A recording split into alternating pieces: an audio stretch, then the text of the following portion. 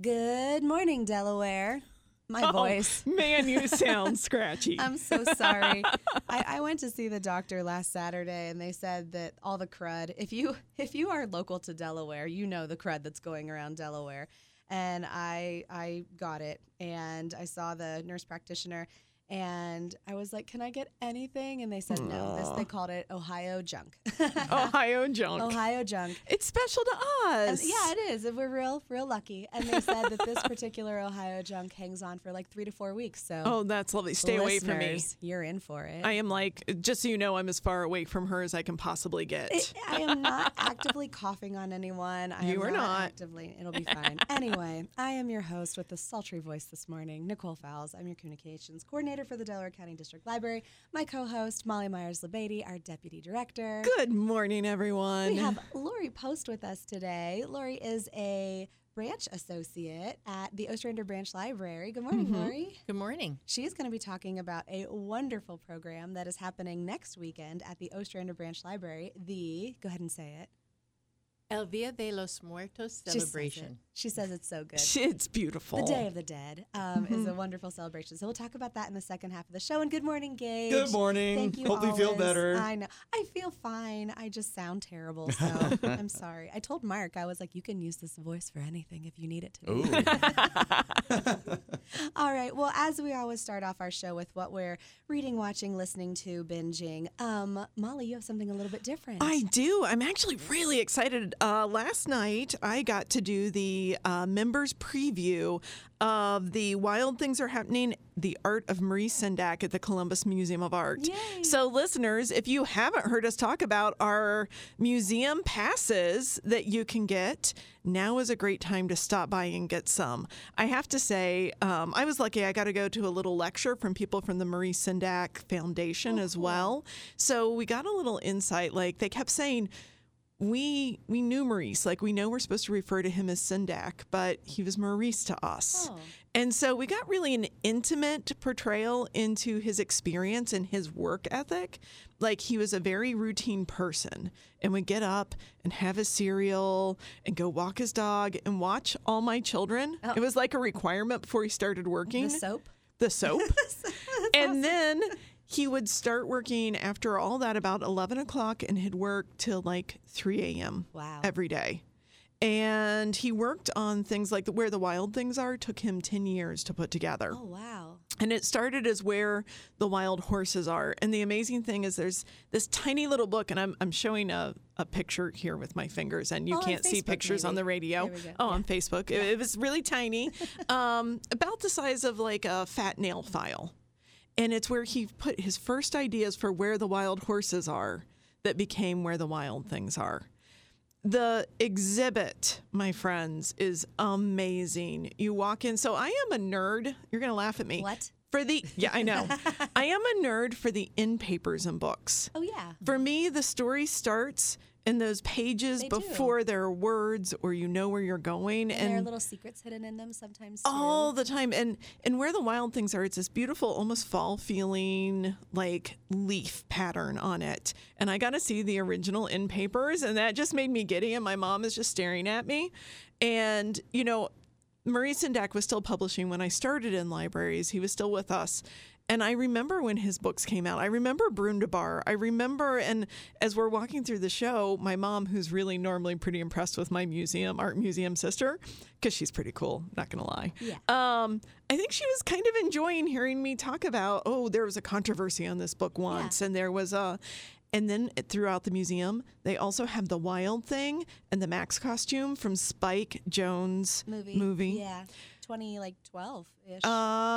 Or more recent than that. We'll find it. We'll figure it out. No, right about there. Yeah. And what I loved is when they were talking in the talk about it, they talked about how did he feel about the movie? Mm-hmm. And he said something I wish we all could remember when this happens. He waited and waited till he found a director that he loved, and then he let him make it his own. Yeah. It wasn't the book. It didn't need to be the book anymore. That story could become Spike Jonze. And I was like, if we stopped looking at things as that's my story and don't change anything and don't ruined it, and just enjoy the fact this is a new piece of art. I just love how they said it, because I'm like, that makes me relook at it so many different things. The other thing that's in the show that's amazing is you may not know that he did a lot of prop art for operas. I did not know that. And they have some of the scenery and the prop work, the mini scenes. They have this giant chicken that was in one of his scenes. My favorite thing is the kids walking by, looking where the puppetry was, and being like, "That's where the egg comes out." And I'm like, "That is where the egg comes out. You are right." This is just a lot of fun for the whole family. You see some of his, art that isn't just illustration art, though I argue that illustration is, to me, as fine as fine art. Yeah. You get to see early stages of your favorite books. They had the video of Chicken Soup and Rice where they're singing Chicken Soup and Rice. I know I want you singing it because I'm tone deaf. Not today. Not today. But, they've got that playing, and so many memories. And we ended up taking my niece with me, and I'm like, I read all of these to you. Yeah. And you ran away, but I read them anyway.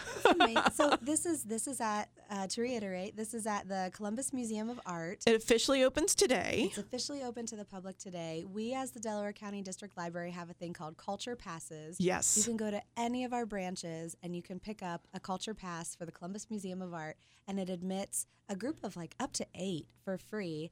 And your parking is free, and you even get a percentage off at the gift shop. Which, by the way, has some amazing Marie Sendak, including the end pages of Where the Wild Things Are as a Nice. scarf. Oh, cool. So the gift shop it's my favorite place to go for Christmas shopping. shopping, yeah. So I've got to tell you, you get unique, wonderful gifts, and you're going to want something from there on this show. I loved it. I'm going back for sure. And it goes through March 5th. So you've got just time. kind of look in your calendar. But if you want to get there quickly, the Raphael exhibit is yeah, still there. just barely And extended. we ran up and saw the amazing, now I'm going to forget the name of the draperies that are on walls. Tapestry. Thank you, Lori. Lori knows. I was there. It's great. The tapestries are breathtaking in person. And if you can, read what's on the walls, because you'll learn so much from that. Good. All right. Well, I want to give Lori a minute Yes. to tell us, because she did say she brought a book this morning. So what are you reading? I'm reading Bark to the Future by Spencer Quinn. I'm kind of, I just love cozy mysteries and detective things, any books that have animals. And this is part of the Chet and Bernie series. Ooh. It's a former cop who's a PI, and he has a canine school dropout for his partner. Okay, I'm liking this. And his partner, Chet, narrates the book, but as a dog would, he'll talk about Bernie like Bernie's the best thing ever. Oh my gosh. And he'll talk about his food and his love for Slim Jim snacks, and then together they solve whatever mysteries there are. This one, Bernie runs into a homeless man who he discovers he played ball with in high school, and so he has to find out why this guy is homeless, see if he can help him. It's a little Aw. bit of a departure from his other books. The same author wrote one that I love called The Right Side. Mm-hmm. It's not a Chet and Bernie book, but it's about a U.S. veteran that this street dog ends up adopting her and always walks on her right side, but she's blind in one eye. And so he's almost like the guard on the side that she's blind on, just Oh. intuitively. Yeah. It's a really nice story. Aw. Beautiful. Repeat the title of the first one again. A Bark to the Future. A Bark to the Future. And that's amazing.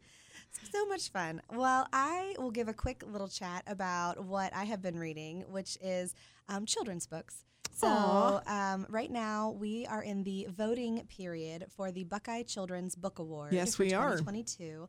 The voting period stays open until November 10th, so you still have time to request some of these books from the library. I have just returned all of the ones that my family read. And then come to the library and cast your vote. This is one of the only awards that is in children's literature for, basically it's a Kids' Choice Award. It's kids pick the book, they nominate all year long through teachers and librarians, and then the voting period opens in September, and then it closes in November, so you can still have time to read and vote when the nominees come out. And then they give these authors the Buckeye Children's Book Award. So it's divided by grade. So I read all of the titles that are nominees in grades K through 2. And I had my children vote on it. And this morning they told me, this morning they told me that their favorite was called Something's Wrong, a bear, a hare, and some underwear. And it's by Jory John and Eric Cran, or Cron, Kraan. And the story is about a bear who is getting ready in the morning, and he checks off his list. He says, "Okay, so I've woken up, I've done my stretches, I've had my tea with honey, or vice versa with the bear, and I've tried on my grandmother's weird birthday present that she always sends, and then I have done this and that, and okay, I'm ready for the day." And as he walks out and about throughout the day, everyone's looking at him very oddly, and he was like, "Man, why is everyone acting so weird towards me?" And he keeps going and going and going, and it's not until he gets to his best friend, the hare's home, where his best friend looks at him and he's like, "Buddy, why you got underwear on?" Because in nature, bears don't wear underwear, and it was from the weird gift that his grandma sent him that he tried on, but he forgot to take off.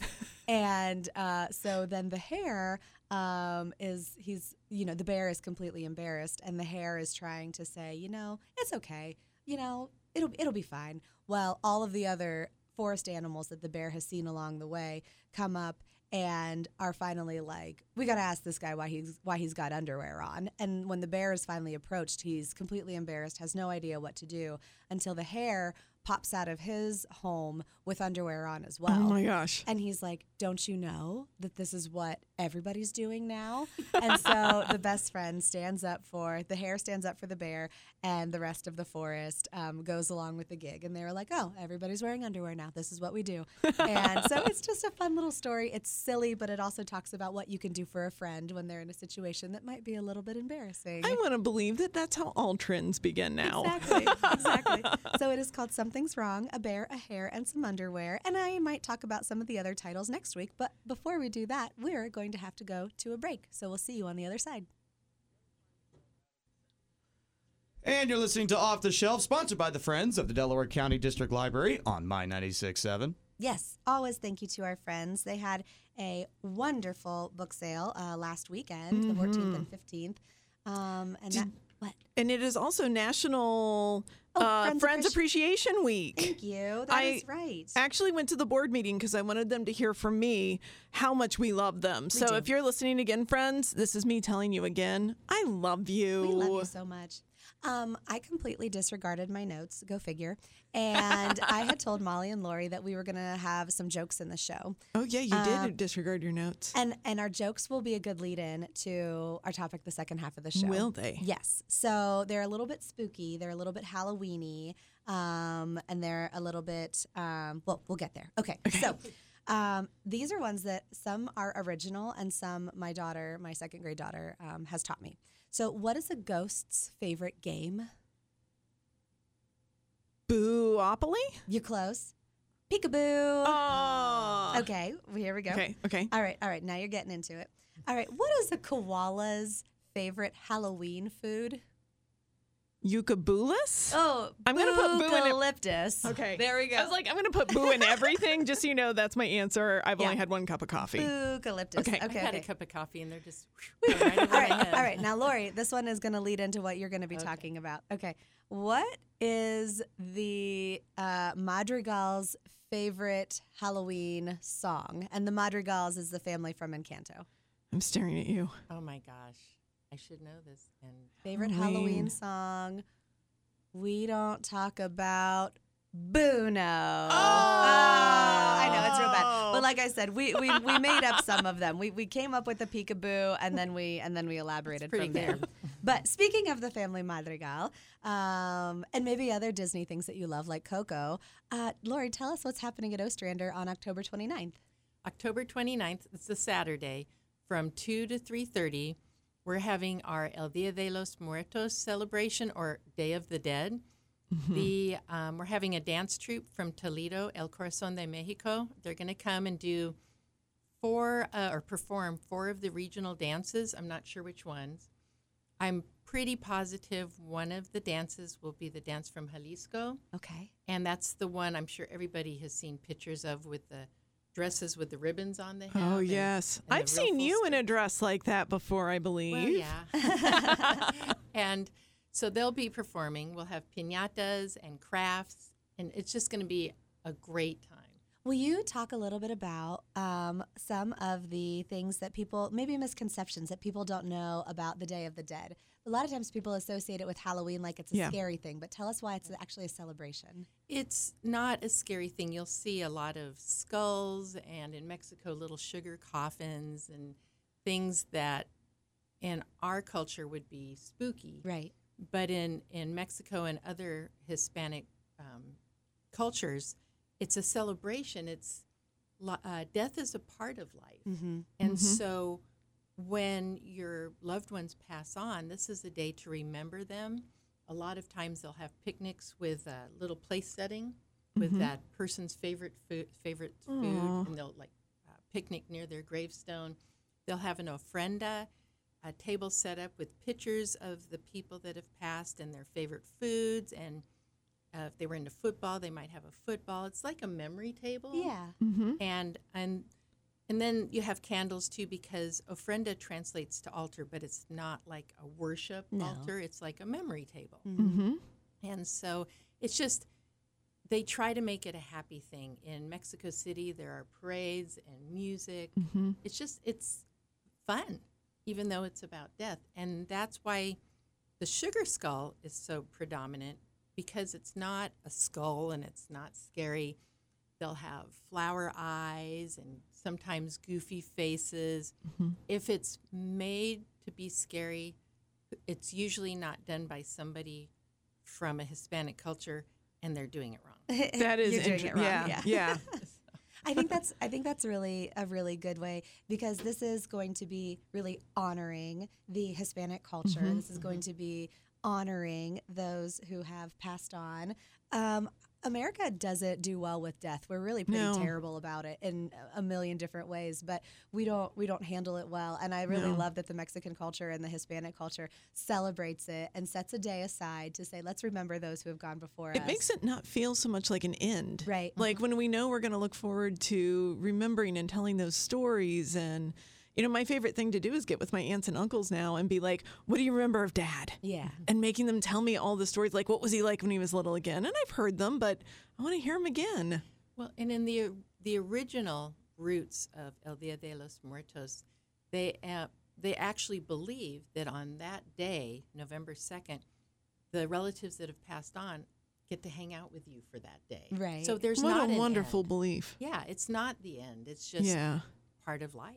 Yeah, you're Yeah. welcoming Goes on. them back to the table. I Come back- love come that. back to Yeah. the table and join us for all sorts of fun things. So you mentioned piñata, you mentioned the ofrenda, you mentioned, you didn't mention there's a scavenger hunt. Oh, I forgot Ooh. about that. We're going to hide little pieces of cutout paper of different things from Mexican culture throughout the library, in the book stacks, in the kids section. I might give a hint, like near the game card. Uh-huh. And then you have I'm to taking find note. Right. And then you find them all. And we won't have a prize for that, but you get braggers, right? Street cred.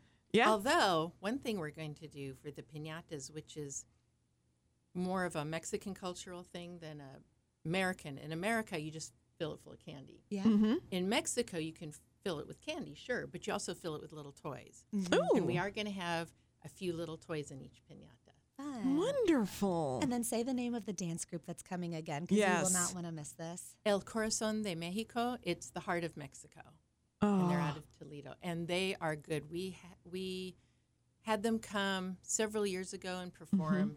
They're very good. They're very fun. And you learn a lot, because a lot of people don't realize there are many, many regional dances from Mexico. Mm-hmm. And so it's kind of fun to learn about that. And I could get into like the history of some of the dances, but I won't go there We don't because have it's time. too tiny. Yeah, right.